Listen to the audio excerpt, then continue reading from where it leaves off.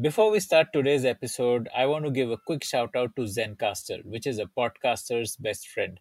Trust me when I tell you this, Zencaster is like a Shopify for podcasters. It's all you need to get up and running as a podcaster. And the best thing about Zencaster is that you get so much stuff for free.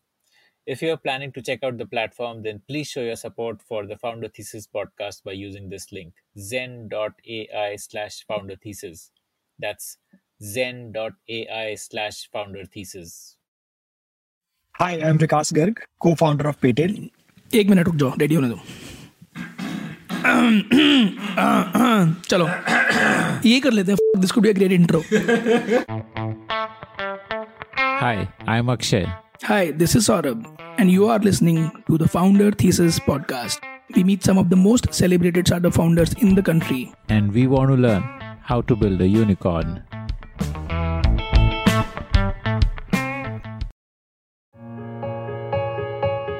BNPL, or Buy Now, Pay Later, is one of the fastest growing categories within the fintech space, and there is a good reason why.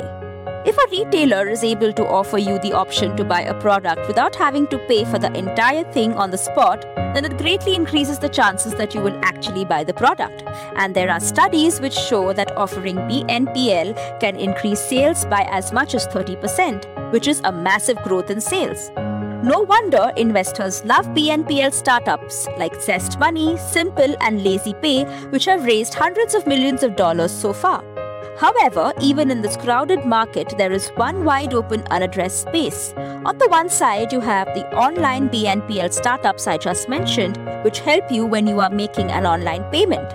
And then you have traditional players like Bajaj FinServ, which convert your offline purchases with Tier 1 retailers into EMIs. But there's a whole large category of Tier 2 and 3 retailers who are not covered by any BNPL fintech, and this is where a company like Paytail comes in.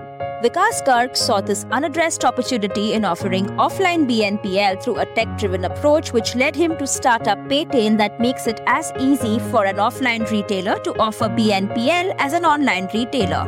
Listen on to discover the magic of BNPL and the disruption that Paytail is bringing in. Delhi was I would say, completely transformational journey. And from that perspective, I would say a management degree or a management course kind of exposes you in multiple directions. That's when you really start understanding what a business is and what kind of nuances. And that's where I would say somewhere deep down in me, the ambition was sown that, outside of a tier 3 city, outside of a packaging unit, there is a lot which can be done. And I could figure that out very, very clearly that, boss, if you have to really elevate yourself and go to the next level, this is what you really want. I was selected for the corporate banking role, which at that point of time, it used to be one of the pivoted role. I was continuing in the corporate banking and asset-based approach for quite some time. That's when I met another company, which at that point of time used to be called as Priority Vendor. I met Kunal, who's still a very, very good and close friend.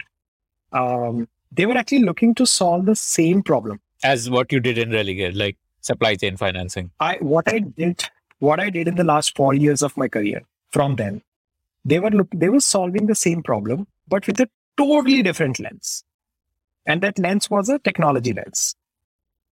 Right? So that's when I kind of got to know that, okay, there is a problem statement and there is a already set up solution.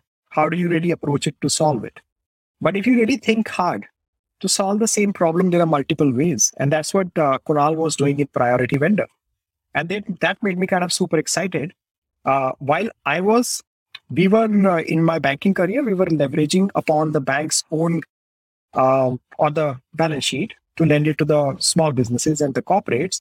Kunal, on the other hand, in Priority Vendor, they were actually doing a fantastic job where they said that, hey, look, we can actually spin off a dynamic discounting platform where we can use excess cash lying on the corporate's own balance sheet to redistribute that cash across the small businesses ecosystem. And we can generate a win-win situation for everyone, because for a small business, he's getting immediate access to cash. And for a large enterprise client, they're actually getting some sort of arbitrage. in the entire transaction. So the enterprise and the small business would have to be related parties, or it can just go to any small business? it works like this. Think about a multi-billion-dollar company, let's say ITC. Now, ITC has approximately thousands of business supplying to them, 15,000 approximately, right?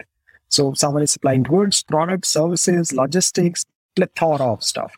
Now, there is a credit period which is involved here, that whenever a business supplies, ITC will pay them back, which is part of any standard business. What we used to do for all of these small businesses, as soon as they complete the supply, we will basically throw an offer at them that, hey, here is your offer. If you're ready to offer a discount at about 12% annualized rate, 10% annualized rate, and that is where the entire algorithm of the technology used to discover on the go. There's an entire algorithm written, and the algorithm will tell you what kind of discount would appeal to what kind of audience.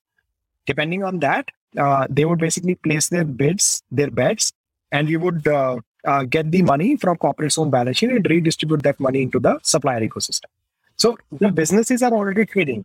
ITC money would go to ITC vendors only. It's not like, say, ITC money going to Unilever vendors. That would not happen. But there obviously used to be a crossover, because the guy who's supplying to an ITC is also supplying to Unilever and a lot of other enterprise guys in the same domain.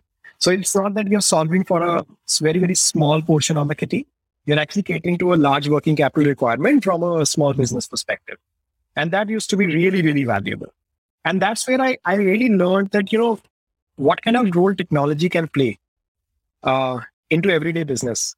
And the same problem statements which the traditional or the legacy players have been trying to solve in a different way, there is still a better solution with which you can attack the same problem. And what was their monetization, like priority vendor? So the revenue model was purely success-based, like any other SaaS company. So whatever arbitrage we are able to generate for the corporates, there would be a cut that we will have in between, because that arbitrage has purely come in because there was a investment that we had done in the tech, and there was a price discovery that we were doing for every transaction. Okay. And what was the journey for a vendor? Like, a vendor would upload his invoice if he wanted that money upfront. That was the process, or was it like linked to the ERP of ITC? The moment a vendor invoice is submitted, the vendor will get a proposal that, hey, you want this money today, get it at you'll get 98% or 96%, whatever. So get it at this rate. The latter. We were integrated with every single corporate that we were onboarding at the enterprise client. And then we were just redistributing the money. And it was a fairly interesting model. And eventually, 1.5 years down the line, we could also bring in some of the world's most largest banks to participate in the marketplace.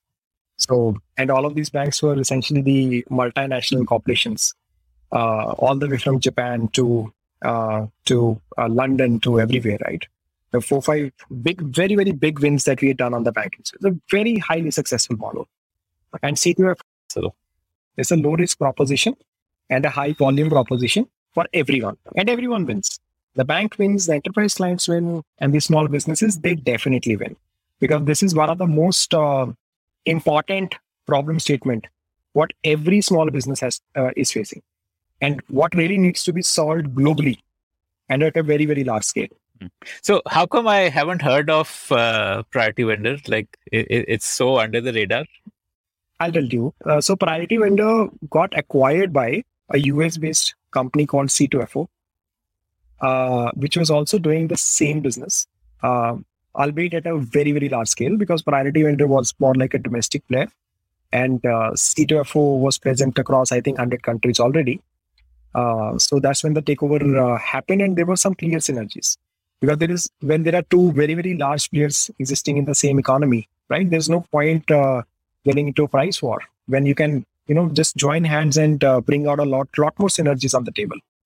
If we really kind of come together, can we really solve the agenda at a much, much larger scale than what individually either of us can really solve? But I would say that was the thought process in the right direction for both the founders, Sandy of C2FO and Kunal of Priority Vendor. And that was in fact, one more learning in the entire process. that this has to be the really progressive thought process of every single founder out there. Okay. And did you stay on once the acquisition happened, or like what did you do then? I stayed on for quite some time, I'd say. And that's when I think my thought process on the entire market was also developing. Because now it's really deep. I had done enterprise sales for quite some time. I'd been catering to the small businesses for the longest time. Every time we used to meet a corporate, our enterprise client, they used to say that, boss, this problem has already been solved up to the large extent now. Okay. This supply chain financing. Okay. This supply chain finance, right? There are big players like you. I think Vayana Network is also doing this. Credex is also doing this. Lot of players. But when I used to meet on my enterprise clients, there used to be one unanimous ask, which everyone would come back and would really, ask thought-provoking questions. People would say that this problem has already been solved up to a large extent, but what really needs to be solved and what really matters is the problem right at the bottom of the supply chain. It's not at tier one. Tier one, to the guy who supply to a billion-dollar corporate itself is a fairly decently placed guy. But when you talk about this last mile on the last bottom of the pyramid, which is the retailer sitting in the market, that is where the problem lies, because it doesn't really matter how much working capital you have. But retailers get a credit period, no? I mean, they don't have to pay upfront for whatever they are buying, right?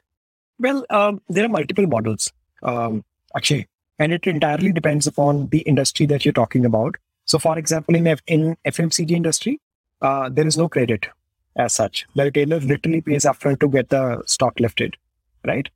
And talk about the next, or probably that would also be true for a large tire manufacturer. But that may not be true in a power solution industry, or for example, in an electronic industry. There are different playbooks depending on how each of these industries and how each of the players are positioned. Depending on the margin also, I guess. Like if it's high margin product, then they would be more willing to give credit. And absolutely.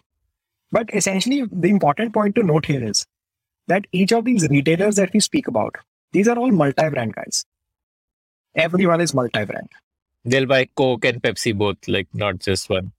Everything. They'll just keep the entire stock loaded, and just to make sure that the customer doesn't kind of goes away, and they're able to have maximum conversions. And we are not only talking about from an FMCG standpoint here. This applies across the industries. So even if you talk about the tires or any industry that you pick, this fundamental which is uniform across the country. And from an enterprise standpoint, now of course everyone would want to increase the wallet share at the retailer's counter, and people, fight really hard neck to neck to achieve that objective, right? If you really go there and listen to that guy, almost every seller is gonna tell you one thing, which is like, they call it like dande ki baat. Ki boss, I want to increase my sales and I want to increase my profitability, right? Unanimous problem statement to solve across all the sellers. And if you really ask them that, hey, what's wrong with your sales, man? You're making it's kicking, right? You're sitting in the prominent location and everything is going good. That's when they would tell you an intuitive metric. If you, of course, ask them the data point, they may not be able to share that CRM data with you. But because they've been running the business for over a decade now, and probably the second generation has also entered, they would really give you an intuitive figure. That, boss, if 100 people come to my store, I am able to convert only 35, maximum 40 people out of that. And the remaining 60 people will not buy. Yeah, because I don't have what they need. Like, I don't have that brand or that SKU. Like, so I classify this largely as two problems, sub-problems, right? The reasons could be distribution, because like you said, they don't have what the customer really wants. There could be a specific requirement, right? Or the capital. The product that the merchant is selling, the guy doesn't even have enough money, or the budget is not there to really afford that kind of product, to afford the product from a consumer perspective, right? And that is That is where, because of these two simple reasons, a majority of the fallouts happen.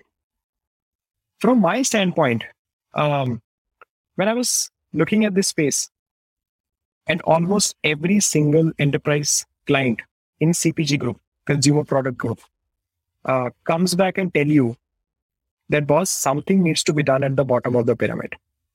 I am a very, very motivated guy after that, right? So then I started researching. And I'd say that just after first wave, when Unlock 1 started and just started happening, by the time I finished my research, I read about all about the space. And I was super excited about it. And COVID kind of gave me that time. Because otherwise you're always half of my life out on the field, meeting clients. Yeah. So COVID gave me the time. I finished my research and I was super, super excited and geeked about the entire space. I spoke with a couple of my friends. One of my ex-colleague, Amit Chaturvedi, who's also my co-founder. We spent hours discussing. Ex-colleague from where? Like C2FO, priority vendor. Yeah, we worked for almost 8.5 years there together. Solving for the same thing. And we actually spent hours talking about this entire space and the idea and how a huge blue ocean opportunity is still lying out there. And there are different lenses with which we will be able to solve it. But what did you decide as the product that you would offer? Like, what was the thesis? Like you said, the philosophy behind the business, what was that like? So, okay, the philosophy still remains the same, right? So what we thought of, that if this is really the problem statement to solve, we actually went to the market and we had few ideas which we kind of iterated with a lot of the retailers. And since there were not many people outside in the market and the footfall was fairly low at that point in time, we actually had that opportunity to actually sit over a cup of tea. They would give us time and we'll spend about 15-20 minutes, half an hour talking to each of these folks. Our initial What were the options you were exploring, like in terms of the options to how to solve? So the thesis that, okay, there are few problem statements which potentially can be solved. Number one problem is that can you solve for credit of the merchant, right? That is one. Number two. So that he can store more SKUs because he doesn't have to pay upfront. That he doesn't have to pay upfront. So can you basically extend a bit more credit to the merchant? And the second thesis for the merchant. BNPL for the merchant, yeah. BNPL for the merchant, right? That was the first thought.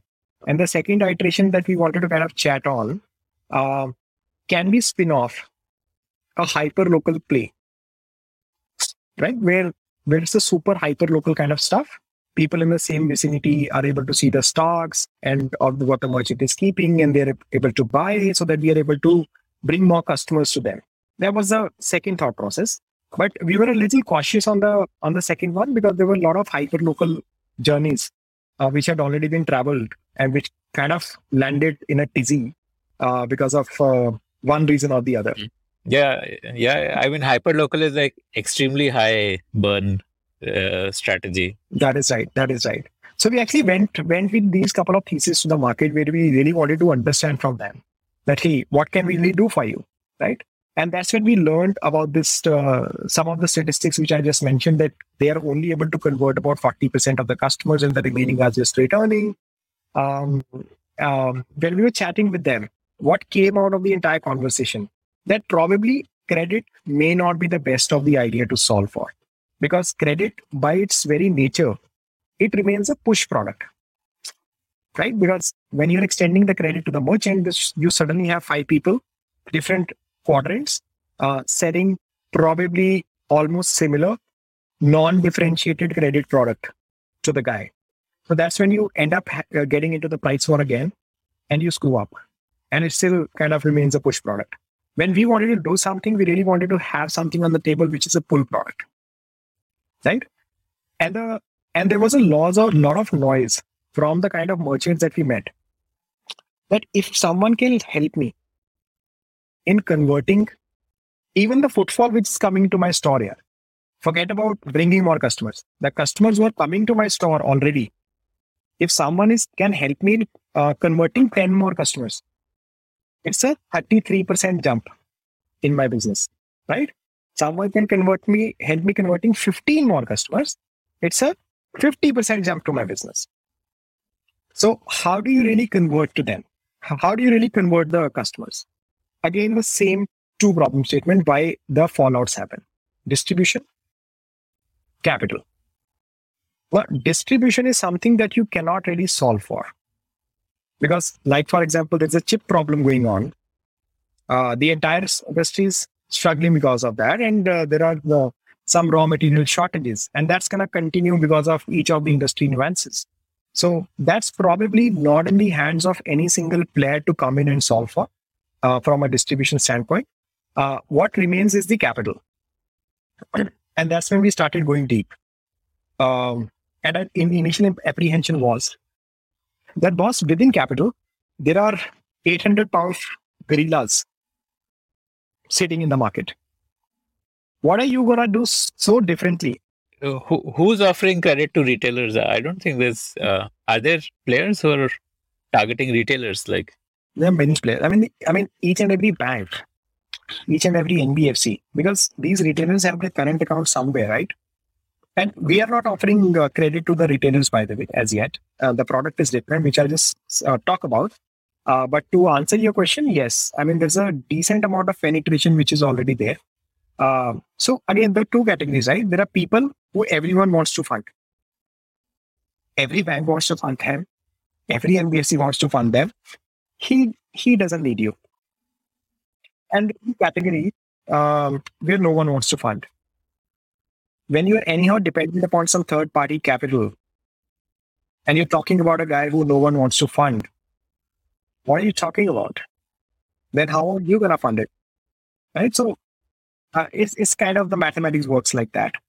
But that said, there is still a bit of opportunity in the space, which I'm sure a lot of the peer fintech founders or the new age companies, they are trying to solve for. But our take on the market actually became a little different when we started speaking with these guys. And when they said that, hey, if you can really solve for the capital problem of my consumer, if you can basically provide something which is instant access to capital, the moment they step into my store to buy some, that's going to be magical, right? Our initial impression was that, there are 800-pound gorilla sitting in the market. They're very, very large players. We're already trying to solve for the checkout finance in the offline environment. What are you going to do so differently? What other people have not been able to solve for? That's when we found three anomalies, right?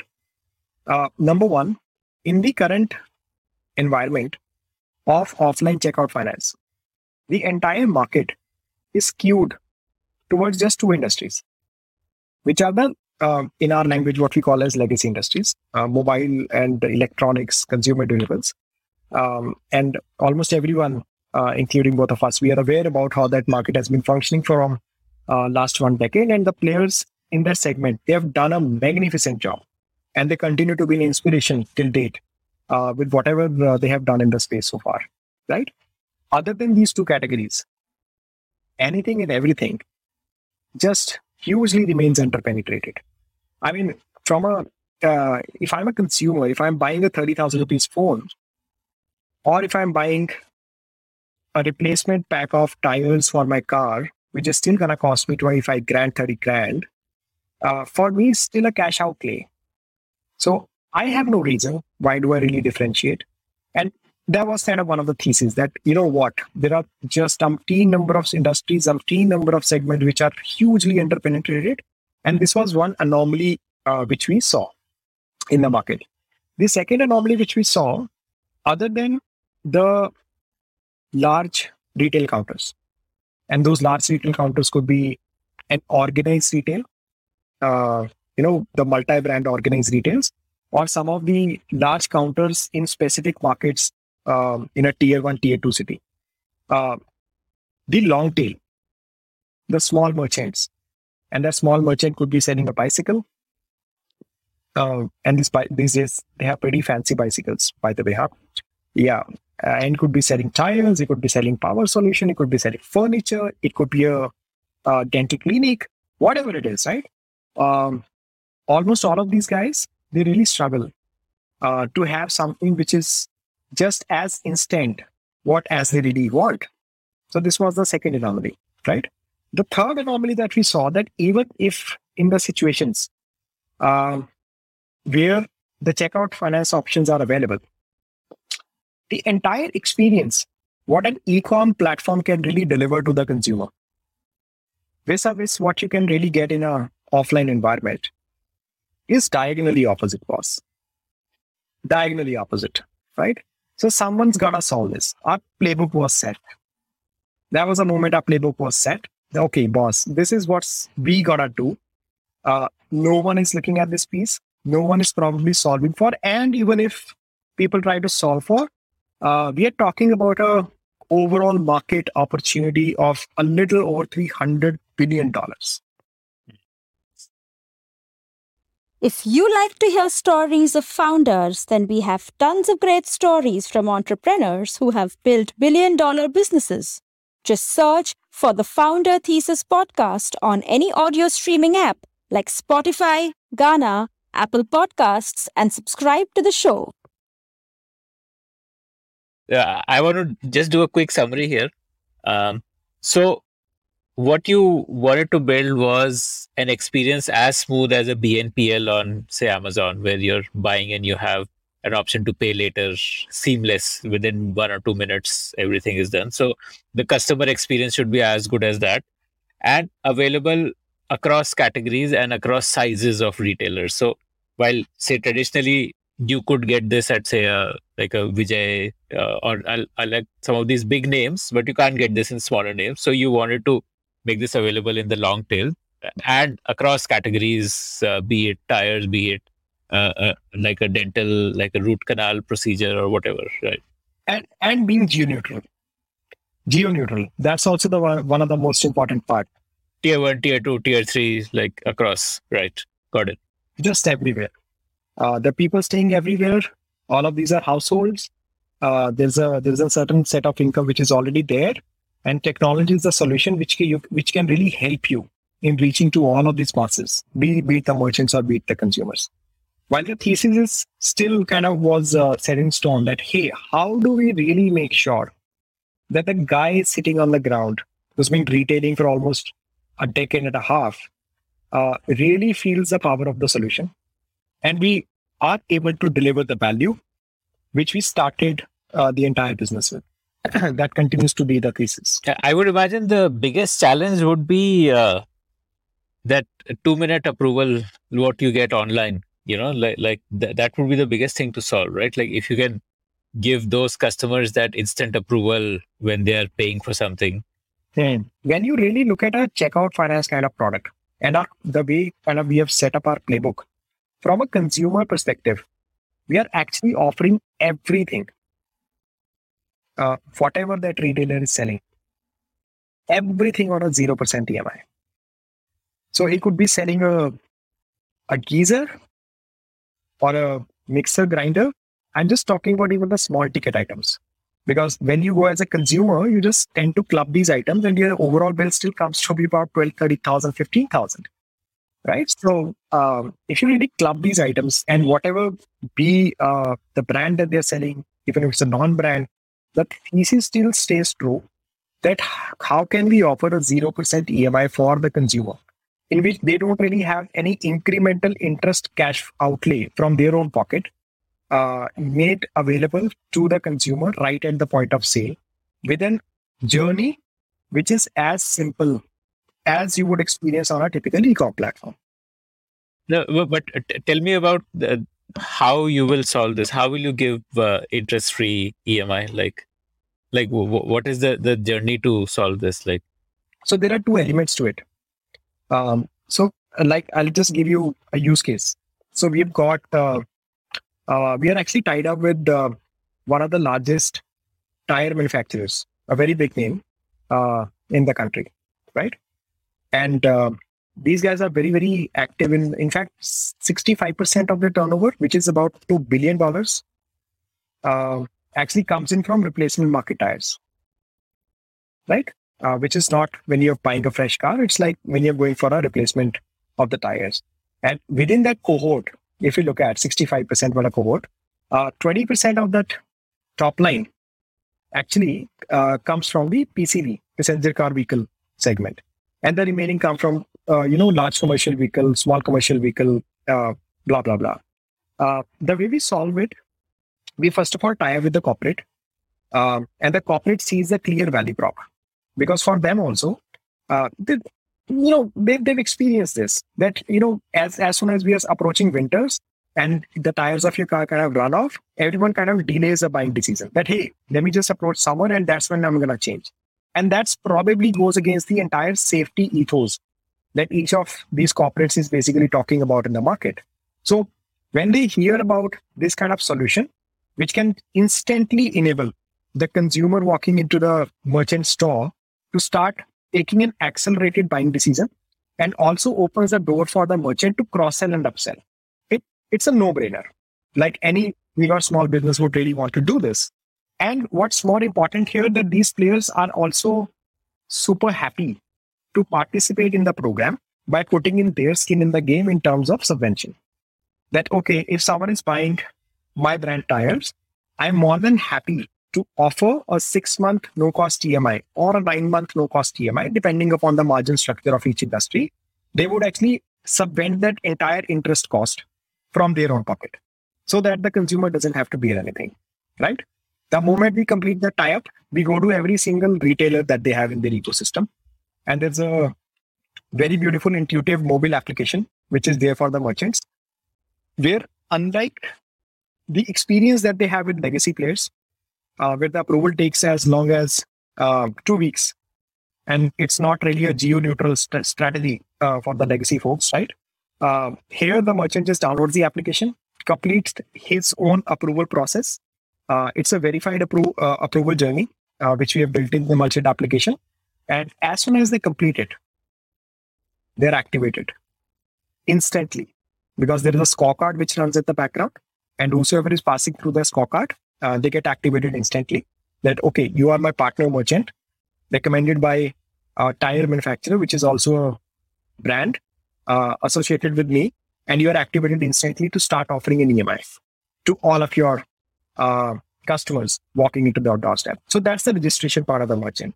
And that's how we activate each and every merchant. And within the mobile application, we'll show them all the offers, because the corporates also want to kind of, show some incentives. Promote like trade marketing, their trade marketing stuff. Trade marketing, the entire gamification strategy, that, hey, how do I really enable the guy to sell more? Because that's the entire objective here, right? Now, what's interesting to note here, tomorrow, in fact, we are actually speaking on a good day. Tomorrow, we are also launching all-in-one powerful QR code. So it's going to be one QR code, which we will ship to every single retailer signing up with us, right? It's going to work on UPI. It's going to work on all the debit card EMIs. And we have few partners in that space. It's going to work on all the credit card EMIs. And it's also going to work through Paytail's own mobile application for an instant credit of up to 2 lakh rupees. So it's all in one. You merged everything into one single QR code. So imagine you are a consumer. You just walk into the doorstep. You're seeing all the merchandise, which is Paytail co-branded merchandise on the merchant counter, that, hey, you can just pick up anything, and anything and everything is on a 0% EMI. Even if intuitively, it's kind of start training your brain, right? So even if you don't have the budget, even if while you were entering, you were a little apprehensive that, hey, how much the tire is going to really cost me? Will I be able to really buy it today or not, right? All of those apprehensions suddenly vanishes. And what does the trick on top of that, when the retailer tells you and promotes that, hey, you know what? Here's an offer. I'm just going to offer you a 0% EMI. Why don't you just make the decision right now? That seals the deal. He has one more tool in his arsenal, if a customer says महंगा है, he can say EMI में convert कर लो. EMI में convert कर लो, सस्ता हो जाएगा आपके लिए. 0% है, you don't really have to pay any interest cost as well. The guy just scans the UPI QR code, download of course first my application, registers himself by putting in his name, mobile number. That's if you don't offer anything else. scans the UPI QR code. We come to know that what is he buying, from which merchant he is buying. And there's a data science engine which runs in the background, which we have built, which depending upon the historical trend at the merchant counter, clubbed with the credit quality of the consumer. How do you get credit quality of consumer? Because you're not doing any KYC, like you're not taking his PAN, Aadhaar and all, no? You're just... We are taking. So we are not taking physical documents. And that's again another trick, right? We are not really dependent on the guy to submit his physical documentation to us, or even through the application, or a couple of other KYC journeys. Like, for example, even if the guy has a DL, driving license, that is also supported. So either of these KYC document, just the number would work. And we are already integrated with some of the golden sources from the backend. The moment the guy enters the information, we fetch some of this information directly from the government service.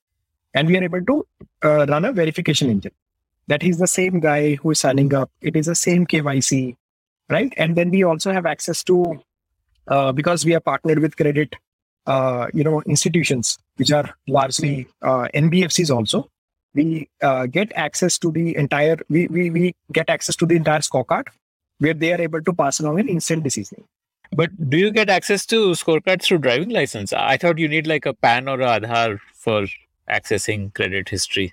So PAN you need, and there are a few more parameters like gender you need, date of birth you need, all of that stuff, right? So that's like PAN is a must-have, right? Like if someone doesn't have a PAN, then he wouldn't qualify for credit, right? Yes, that's right. That's the limitation today.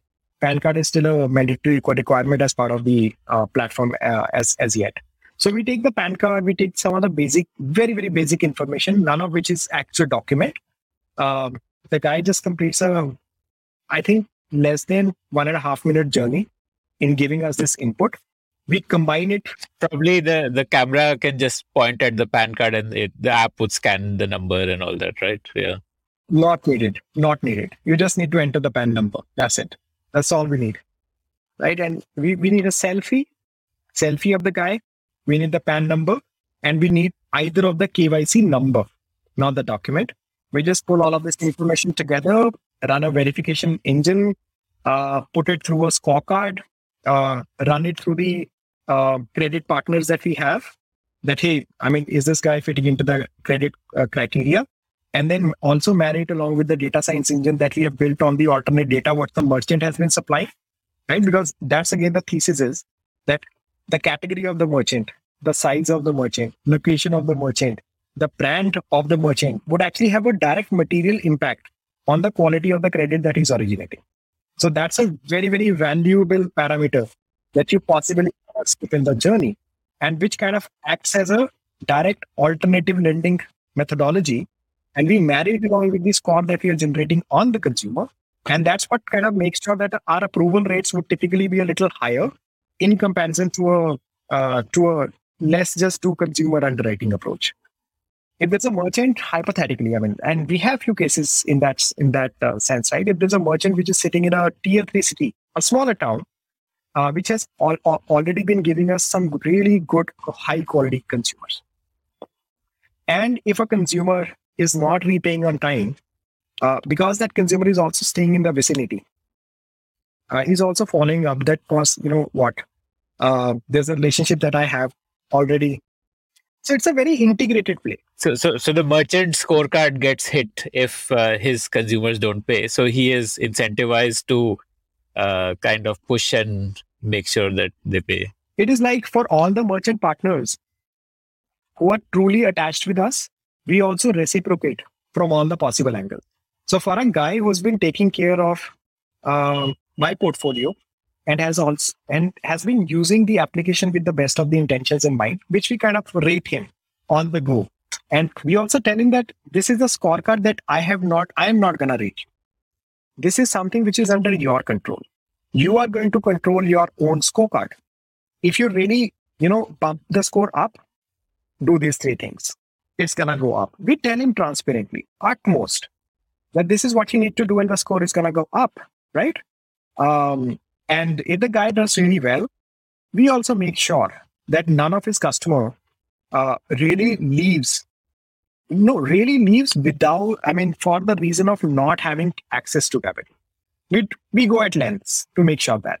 So the approval is like it's like a weighted average of merchant score plus customer score. And a few more. And it's a large kind of data science engine that we have on our side, and there are a lot of parameters which get considered. We also like location and stuff like that. Location, Product category, like some product categories would have higher NPA, some would have lower NPA. Oh yes, like I said, actually you pick up really well, really deep in the space, huh? It's the advantage of being a podcaster and talking to so many founders. You get to learn a lot. So how do you know what product he's buying? Because like you said, these retailers sell multiple brands. Now, suppose one tire brand you have a tie-up with, say Apollo you have a tie-up with, or say Bridgestone you have a tie-up with. How do you know that this customer is actually buying Bridgestone and not some other brand where the merchant is just taking advantage of the Bridgestone collaboration and passing on that interest cost to Bridgestone? Like how does that happen? So there are various mechanisms. Like I'll give you an example, a use case of a large electrical company. It's a $500 million in top line. In fact, indeed, they were our, I think, second or third client. Right. So we do a very, very light touch integration, which is just a day's job, directly with the ERP of the corporate when we sign up. Where you get the dealers, whoever are the authorized dealers, you get the data. We get the data as well. But on top of it, we also get the SKU data. And almost all the large enterprises today, they have fairly foolproof mechanisms, right? Where they are able to identify that which product was made in which factory, and each one has a batch number, each one has a unique identifier code, each of the product, each of the SKU, right? So when the product is getting shipped, they basically track it from a logistical standpoint, that what is the shelf life and all of that stuff. And all of this entire data is residing in the corporate zone ERP. What we typically do is, and in this use case, what we are doing, when the consumer is buying it, they basically scan a unique QR code, which is there on the product of the enterprise product. So if you're buying, let's say, a mixer grinder, which is going to cost you about 5,000 rupees, there is going to be a QR code on top of the box, which is going to be unique to only that box.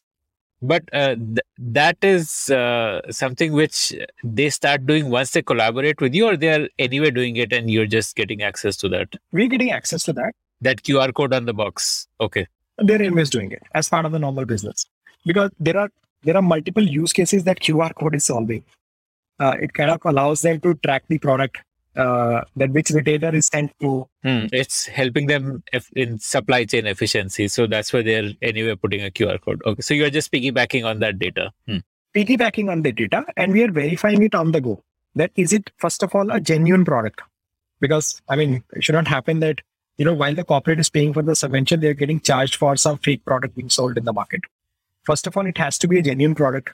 And then once that QR code gets scanned, it can never be funded again.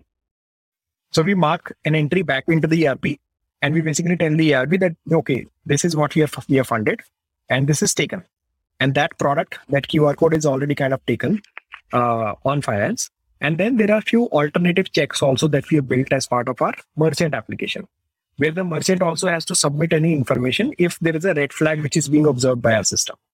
That this could be a spurious transaction, and the system kind of generates a red flag. And then the merchant has to submit an incremental information, let's say in form of an invoice. So the system will send out a message on the notification on the app, and the merchant will open up the scanner in the app. They will upload the invoice. And then we have an OCR technology, which we are piggybacking on, which is still we are kind of refining it day by day. Because like I said, it's a huge demographic country that we're dealing with. People are writing those invoices in multiple languages. If it is in English, our system is able to recognize and approve the invoice on the go, or even further raise a red flag. And that's how we are doing that RCA. What is RCA? Sorry? The root cause analysis of how, the flag was generated, and was this flag a genuine flag? And is this really a spurious transaction? All of those checks are already built into the system. And this is a use case that we have solved with this electrical company that I spoke about. What is the customer journey? So a customer comes to a store, he wants to buy, let's say, a microwave oven, and he then tells the guy, okay, I want to buy it. He says, EMI pe le lo. Then what? Like, he scans a QR code on the cash counter, which will be like a Paytail QR code. And then he does that KYC. Then does he, after that, scan the QR code on the box, or does the merchant scan it? Or like, how do you come to know what is the transaction that's happening? Is it merchant driven, customer driven? Like, I'll tell you. So as on date, as we are talking today, because our QR code is getting launched tomorrow in the market, as on date, the entire journey is merchant induced. The merchant basically initiates a transaction by selecting the product, a verified product, and he adds that item into the cart of the consumer. Like how a cart would be visible on an e-com site. When the consumer downloads the application, there is a cart which is already present, created by some merchant. They are just checking out from that cart. so the merchant will ask the consumer that give me your phone number, then he'll create a profile of that customer with the phone number, and then the customer will download the app with his phone number. So you know, okay, ye kharid raha hai. So his cart already has that product. Then the customer does the rest of the KYC steps, and once approved, then the merchant gets a notification that the money is in your bank. Karke, Absolutely. But from tomorrow, and how it's going to change, the merchant after registration, they don't really need to pick up the phone. There's a QR code which is there, which is going to be there on the counter. And let's say I walk in as a consumer, we call this journey as a scan and pay. It's a scan and pay journey. You just click on that scan and pay button in the app, scan that QR code in the merchant counter, tell us the product detail. Then now there are two ways. Either you can scan the QR code, which we spoke about. Then we will verify that this is a product, and that they are going to get all the offers on that product. There could be a cashback offer. There could be an offer all the way up to a 12-month EMI, right? Or if they don't want to scan the product, there is also an alternative journey where they can select the product from the catalog. That, hey, I am buying an Apple phone, for example, hypothetically, right? And assuming that even if I don't have a tie-up with Apple, then also we are actually going to offer a 0% EMI as a subvention program up to 3 months. So up to 3 months as a platform, we are offering 0% on everything. Anything and everything that merchant is selling, everything is on 0% EMI if the consumer is selecting up to a 3-month option. And this works really pretty well in a small ticket size item of up to 10,000, 15 grand, something like that, right? Really helps the merchant to elevate the sales. So either we are selecting the QR code from the consumer application, scanning it, and we are just telling them, okay, there's a verified product and there's an EMI all the way up to 12 months. If they're not doing that, then we can just tell them that, okay, the EMI no cost is available up to 3 months. If you really want to go up to 12 months, then there's an interest element, then you'll actually have to bear incrementally from your pocket. Okay? And from there, they just kind of completes the journey. So from a merchant perspective, 3 huge advantages. 0% EMI, everything. Huge. The second thing is, the moment the transaction gets completed, the very same moment, his bank account gets hit with the money. We don't kind of make him wait. There is an element of trust, and even if there's a red flag which is being raised by the system, that is something we'll deal about it later. But as soon as the transaction is completed, the merchant kind of gets the money instantly. And the third, of course, the main advantage here is that mine is an all-in-one platform from a consumer perspective. While I'm offering an instant credit of up to 2 lakhs, there is also a credit card EMI. There is also a debit card EMI. There is also a pre-approved journeys that we are now kind of tying up with various financial institutions and helping them expand into the BNPL space. So from a consumer perspective, it's all in one. They just have one application which gives you every single possible source through which you can buy an item on an EMI. Right. Okay. What do you mean by subvention program? You use that term that you're running a subvention program. So subvention program is the same program, where the corporate says that please don't charge the consumer. I am going to pay the interest to you. So that's kind of subventing the entire interest component. So, but you are giving 3 months interest-free EMI even if a corporate is not subventing, right? Like that's our promotion. That is something that we. So that's like your customer acquisition cost in a way, like. Yes, that's right. Okay, that currently is coming from your pocket. Absolutely, that's right. But it gives you data about that customer. So in future, if the customer wants a loan again, then you can show NBFC partner that last time he took a loan from us and he paid back and he's a good customer. So it helps your underwriting engine perform better. Like, yeah, well, actually, it helps from a consumer perspective. There are a lot of use cases which can eventually be solved. Not to worry about that. Right now, the main focus is to what length can I really go in making sure that the objective for which we have started the business is met. And when you really see the merchant partner struggling, because not every brand that he's selling is actually running a 0% kind of subvention program. Not every. And within the yeah. It will be very small universe, like maybe 10-20%. Oh, yes. And within the spec of brands, there will not be an EMI available at a product level. Like I just started the business back then, when I bought this AirPod, it actually costed me a decent amount of money. And I just ended up asking the guy that, hey, do you have an EMI? I said, no, there's an EMI which is available on Apple phone. And I'm standing in a authorized Apple store. The guy that doesn't have EMI on AirPod. Similarly, for every merchant, there are plethora of products where they do not have access to EMI, and hence they kind of end up losing the customer. The core thesis still remains the same. How do I help the merchant in getting that incremental 10 customers? Okay. There are like a bunch of things I want to ask you. One is that do you see yourself as a B2B company or a B2C company? Because, on the one hand, your the biggest beneficiary is the merchant. But on the other hand, the more B2C you become, the more powerful or the more valuable the business becomes, because then,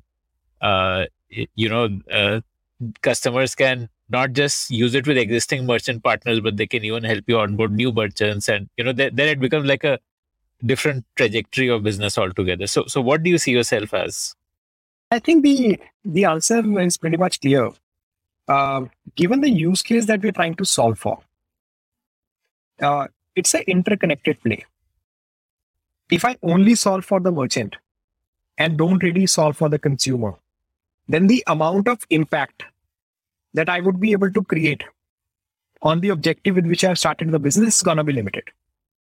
On the other hand, if I make it a only consumer play, then the entire value prop kind of becomes a little twisted, because that's not really, as a platform, as a business, as a thesis, that's not really why we started this business for.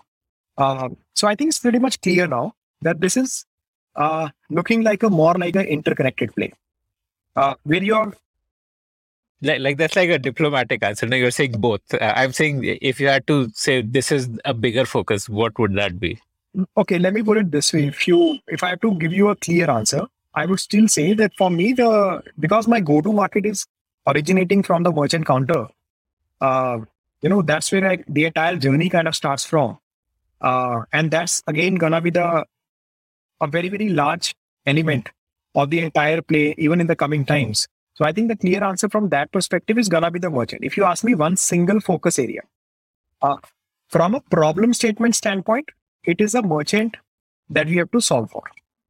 From an experience standpoint, it is a consumer what we have to solve for. And if you're really able to marry the two, then you're actually just accelerating the entire value prop from your primary customer, which is merchant.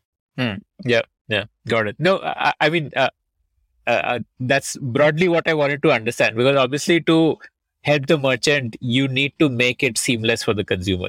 You can't help the merchant if you don't make it seamless for the consumer. But I just wanted to understand, like, which is your true north in a way, you can say. So okay, got that.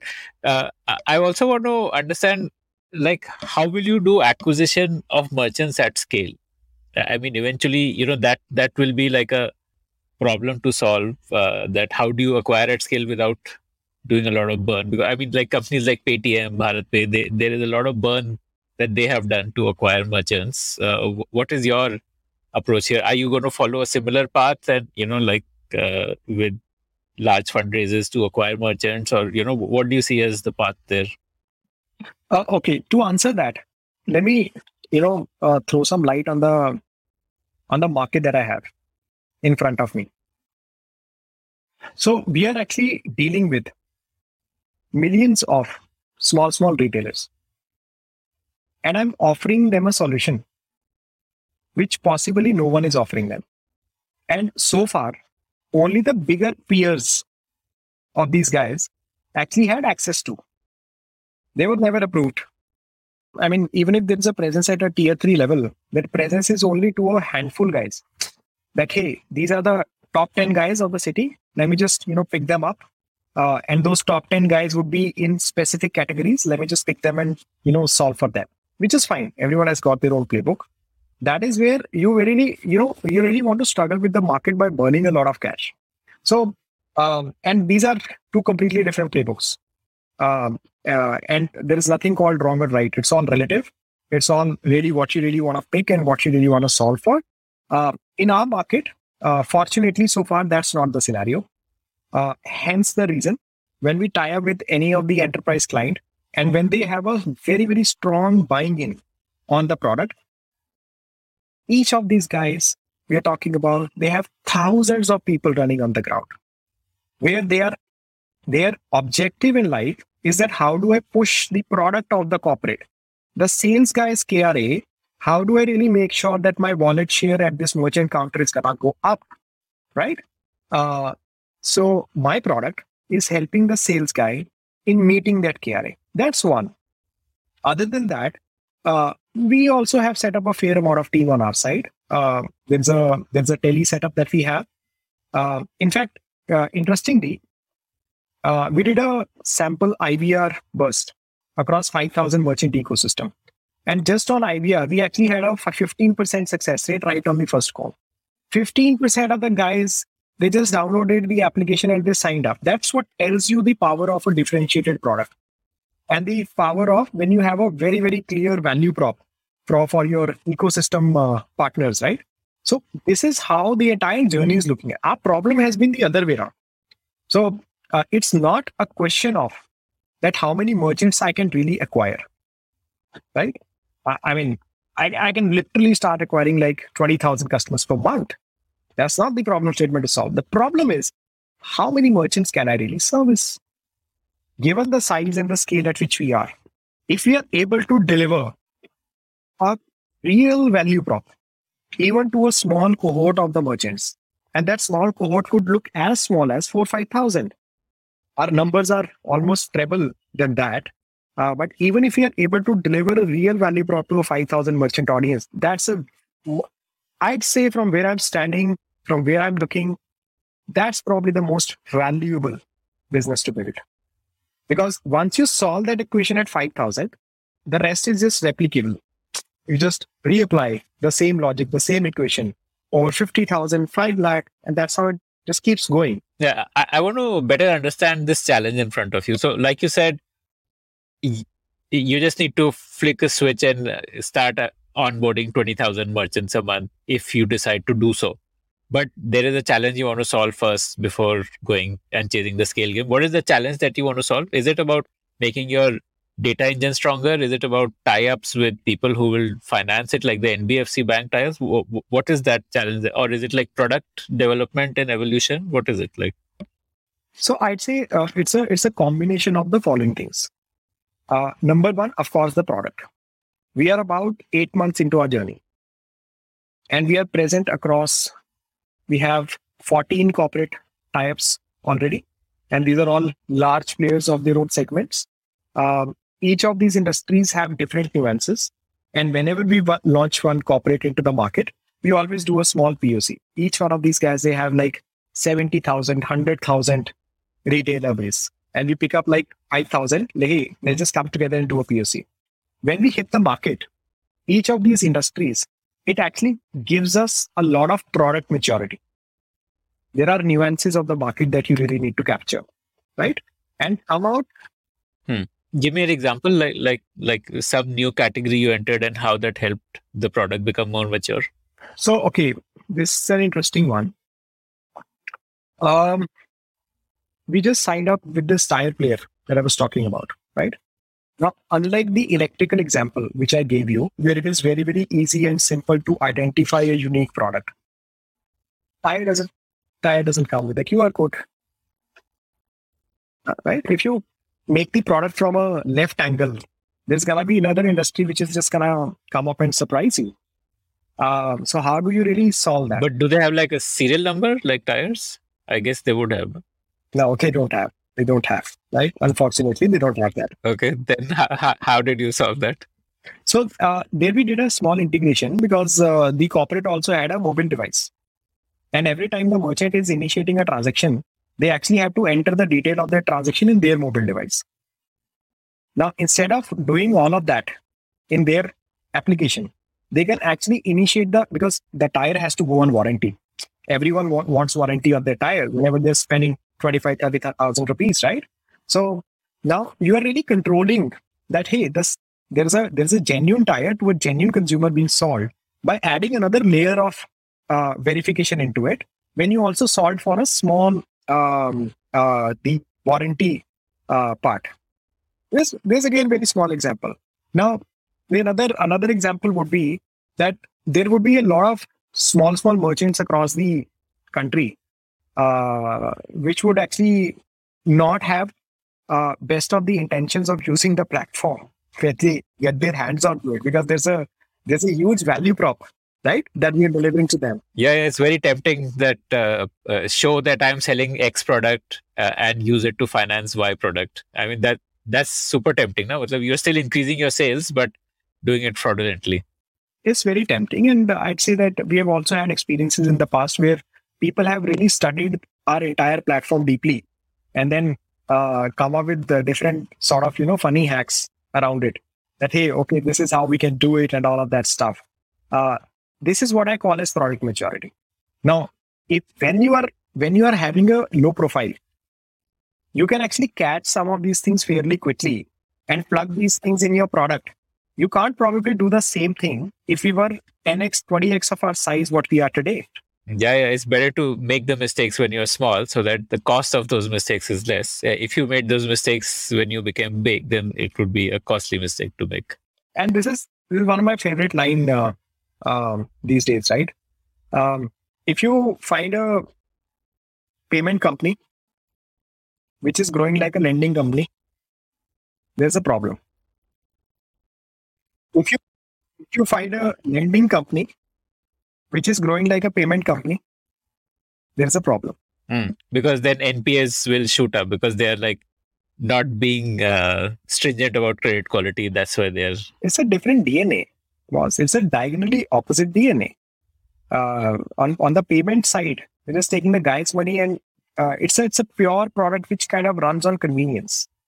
That kind of leeway. The high volume, high velocity product. High volume, high velocity, very, very low margin, thin margin, paper thin margin.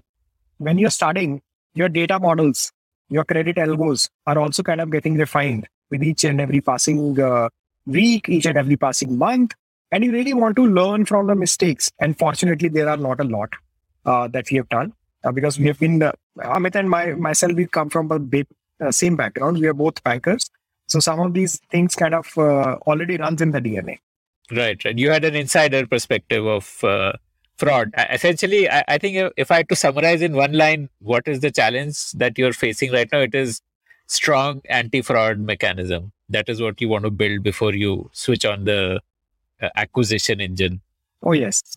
And we are I would say that I'm fortunate to have such a passionate team in the company. We are fairly at an advanced stage at that level. And now we are looking at that some of the recent partnerships that we have done. We actually signed up with the biggest, gym company in the country. So now people don't really have to. Yeah, that's a great product to do it to EMIs. Yeah, yeah.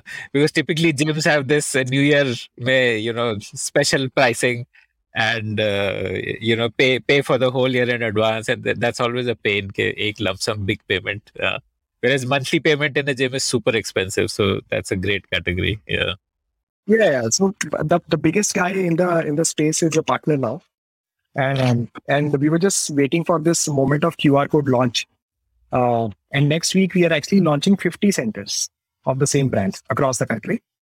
And I think that's gonna be a huge. And again, staying true to the thesis, can we deliver a real value prop to all the partners that we have? Tell me something. Is there like a rule of thumb in BNPL, for example, that if you offer BNPL to customers, your sale goes up by 10% or 20% or something? Well, is there some how beneficial is BNPL? Is there some industry standard on how beneficial it is? Because everybody wants to do BNPL. What is the data behind it that... I'll tell you. So we don't have that data in the country, unfortunately. We are not that rich when it comes to the data. But I was actually reading a couple of reports on US, right? And that's where I think BNPL has been as a phenomenon, also from a technology standpoint, has been existing for almost a decade now. And there are very, very large listed companies already over there. And in this report, which I'm not able to recollect the publisher, but what interestingly it said that there is almost a 30% increase. That's massive. Okay, that is massive. 30% is massive. And I'm not like very surprised, because this is what we hear from our merchant partners almost every week. Almost every week. Now, I'll tell you a funny instance. We had actually shut down a particular category at a category level. That, hey, we're not going to probably enter. We're not ready for that. There are higher chances of fraud. Is there anything you're doing to try and capture that data of how much bump you will deliver? So we are actually putting a mechanism in place, which is not foolproof. And we don't really have a lot of data, but we are trying to iterate in that space that, hey, can we really start capturing this data? Because this is going to be huge and very, very meaningful data for us. Yeah, that's like the easiest way to sell the product is just to show that, so. In fact, one another interesting fact, right? At such early on in the journey, today we own about 70% of the bicycle space. We are tied up with almost everyone. And we're selling bicycles like hotcakes. These days, it's a little down because I think there's a general tendency not to buy bicycles during winters. But as soon as I think it opens up, we land up into February, the entire trend is going to pick up like rocket ship again. So, you're okay talking numbers? Like, I'm really curious to know that, how many merchants have you onboarded so far? What is your monthly run rate and stuff like that? Like, that would be interesting to know. And especially the growth also, how you've been growing. Well, I can tell you from a percentage basis. And I mean, merchant number is fine. I mean, I'm more than happy to kind of share that. So today we are sitting at a merchant number of about 16,000 odd merchant partners. And which is deliberately kept small because you want to build those anti-fraud mechanisms first. Oh, yes. I mean, practically, we have not been going after the acquisition stuff from the last 2 months. Whatever the 16,000 number came in, it just came in like 3-4 months time period. And then it was a moment of thought that, hey, we already got 16,000. Do we really need to add more? And really start chasing a very, very large number, which probably you may or may not be able to service at scale. Or we pick up a cohort of about 5 to 10,000 merchants who really matter. And most likely these are the merchants which have been recommended by the brands where we have the partnerships. Because there is a lot of organic signups also. When people hear about us in the market, they just get excited and they download the application, register themselves. But at this stage, probably, it's not best advisable to start serving every single 16,000 merchants. So why can't we really pick up a cohort of about 10,000, 7,000 merchants out of this entire stuff? And we build a strategy, evolve the product that, hey, let's work with these 7,000 folks and really try and test out that what are the challenges we are facing, which are industry specific, geo specific, and product specific. How can we fix them? And how can we deliver a real value prop? And this iteration of introducing a QR code, this iteration of making the entire consumer journey independent was directly in line of that. What is so merchants who are active users? What is like the average credit dispersed per merchant? Like, what value? Like 1 lakh a month or more than that? Or So this is a good number. 70% of the, and this is a funnel, like there's a funnel, right? So 70% of our merchants actually come on top of the funnel, which I'll tell you. So when I say top of the funnel, these are the guys who have an intention to transact with Paytail, who are coming on the application. They're initiating the transaction with the consumers. But with with whatever capacity, right? Because this guy could be located in a very, very small town, and I may not have enough data on the guy. I'm not probably able to deliver that credit decision. And this guy does not make it to the bottom of the funnel. About 30% of this entire merchant ecosystem are the ones who make it to the bottom of the funnel. And on an average, we do about 2.5 to 3 transactions per merchant on an average. There are a few large merchants who would actually end up giving us about 70, 80 transactions also in a month. And there would be few guys because they are located in a small town, and also because a majority of the categories that we are going after are the ones which have already always remained unaware of a BNPL product in their category. Like, for example, talk about cycle. The cycle guy never knew that you can actually sell a cycle. So they are also getting accustomed and attuned now. So there would be a guy who probably is doing only 2 transactions, and there'd be 1 transaction. And there'd be a guy who's doing about 50, 60 transactions. On an average, each of our merchant partner gives about 2.5 to 3 transactions in a month. That's been the overall run rate.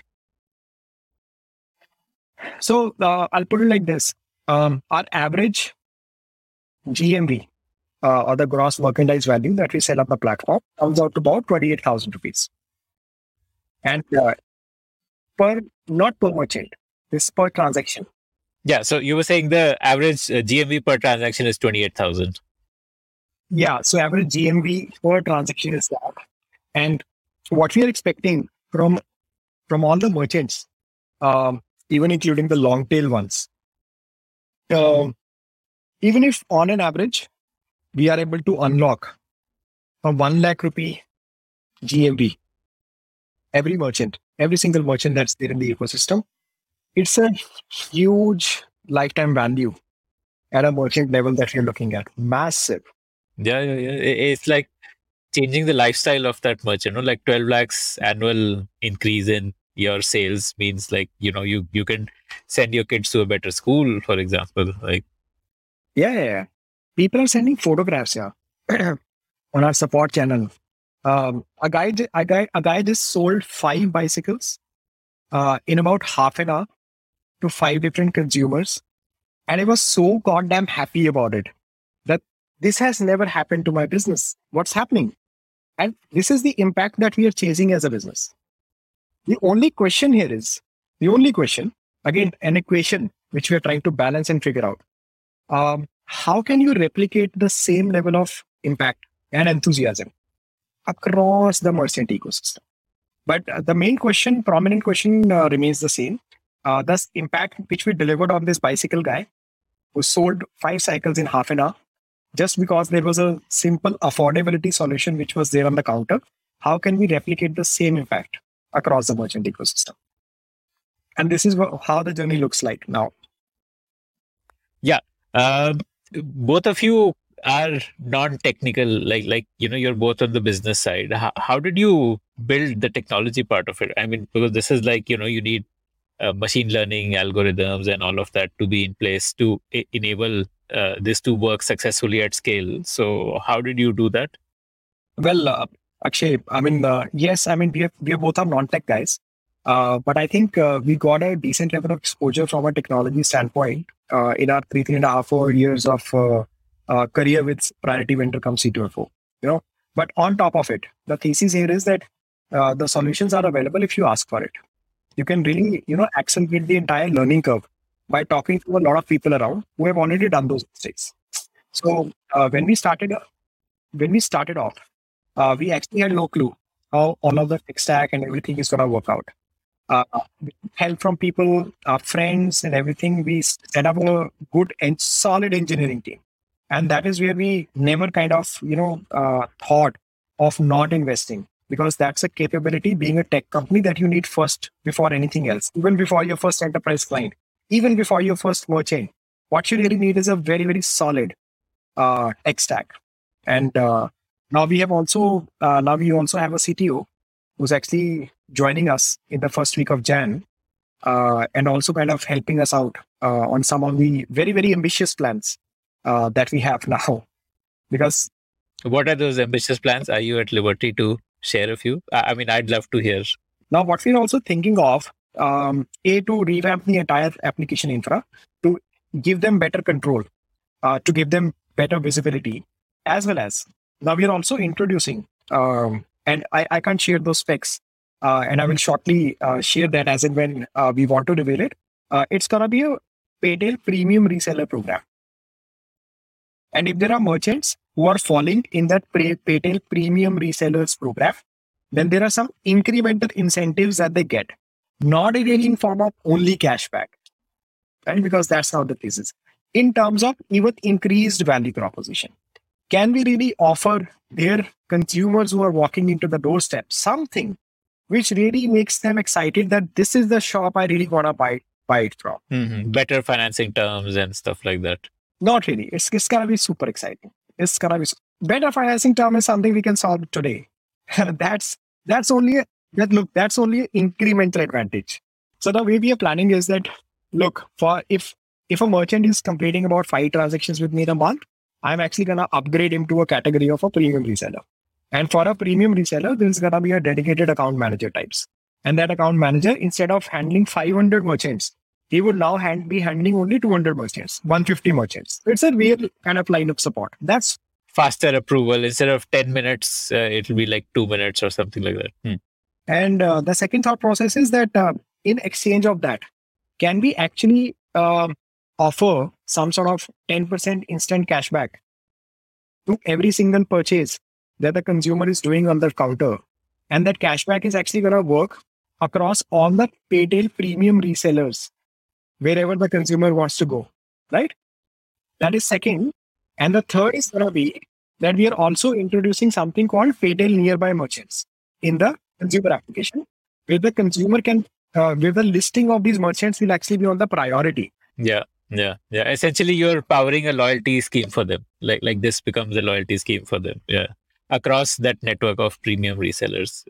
10% is massive. Like 10% you gave me as an example, or you're actually planning 10%? We are actually planning that. And that's the reason I did not want to disclose, because we are actually running some mathematics. On top of it, it actually sounds fitting, because that cashback is not an immediate cash burn that we are doing. It is something that you are putting in a wallet or something, which the consumer can only utilize across my stores. Right. That's like a game changer. That's like really going to boost the B2C part of the business then. That's right. Yeah, and increases the value proposition for the merchant also, because then you're enabling discovery, you're enabling loyalty, both those things you're enabling. They are more equipped to become an Amazon in a way. This becomes like a Amazon Prime membership kind of a equivalent. This was our first tagline, in fact, actually what you just said. How can I make every merchant an Amazon? How can I empower him so much from all the possible angles? Convenience, affordability, loyalty. That's all you need, right? So how have you funded it so far? Because building a tech team costs a lot, right? So, well, two parts. Our business runs on revenue, and we make a good amount on that. Number one. And we are also funded by one of the largest corporate houses of the country, uh, which is Cholamandalam Group. We recently raised about $1.5 million from them. And before that, I'd also done a $300,000 seed round, or the pre-seed kind of round, from my group of friends and angels, right? Friends and family, 300,000. And now we are actually looking at when some of these products go live in the next 2 months. And that's when we start looking at the fruits. That's when we'll look for the next round. And the ambitions in that direction are large, because earlier it was only me and Amit. Now we are a fully powered team, and there are leadership people joining across the company. Super passionate people, and I'm so excited to kind of work with all of these. If you like the Founder Thesis podcast, then do check out our other shows on subjects like marketing, technology, career advice, books, and drama. Visit thepodium.in, that is thepodium.in, for a complete list of all our shows. Before we end the episode, I want to share a bit about my journey as a podcaster. I started podcasting in 2020, and in the last 2 years, I've had the opportunity to interview more than 250 founders who are shaping India's future across sectors. If you also want to speak to the best minds in your field and build an enviable network, then you must consider becoming a podcaster. And the first step to becoming a podcaster starts with Zencaster, which takes care of all the nuts and bolts of podcasting, from remote recording to editing to distribution and finally monetization. If you are planning to check out the platform, then please show your support for the Founder Thesis podcast by using this link, zen.ai/founder thesis. That's zen.ai/founder thesis.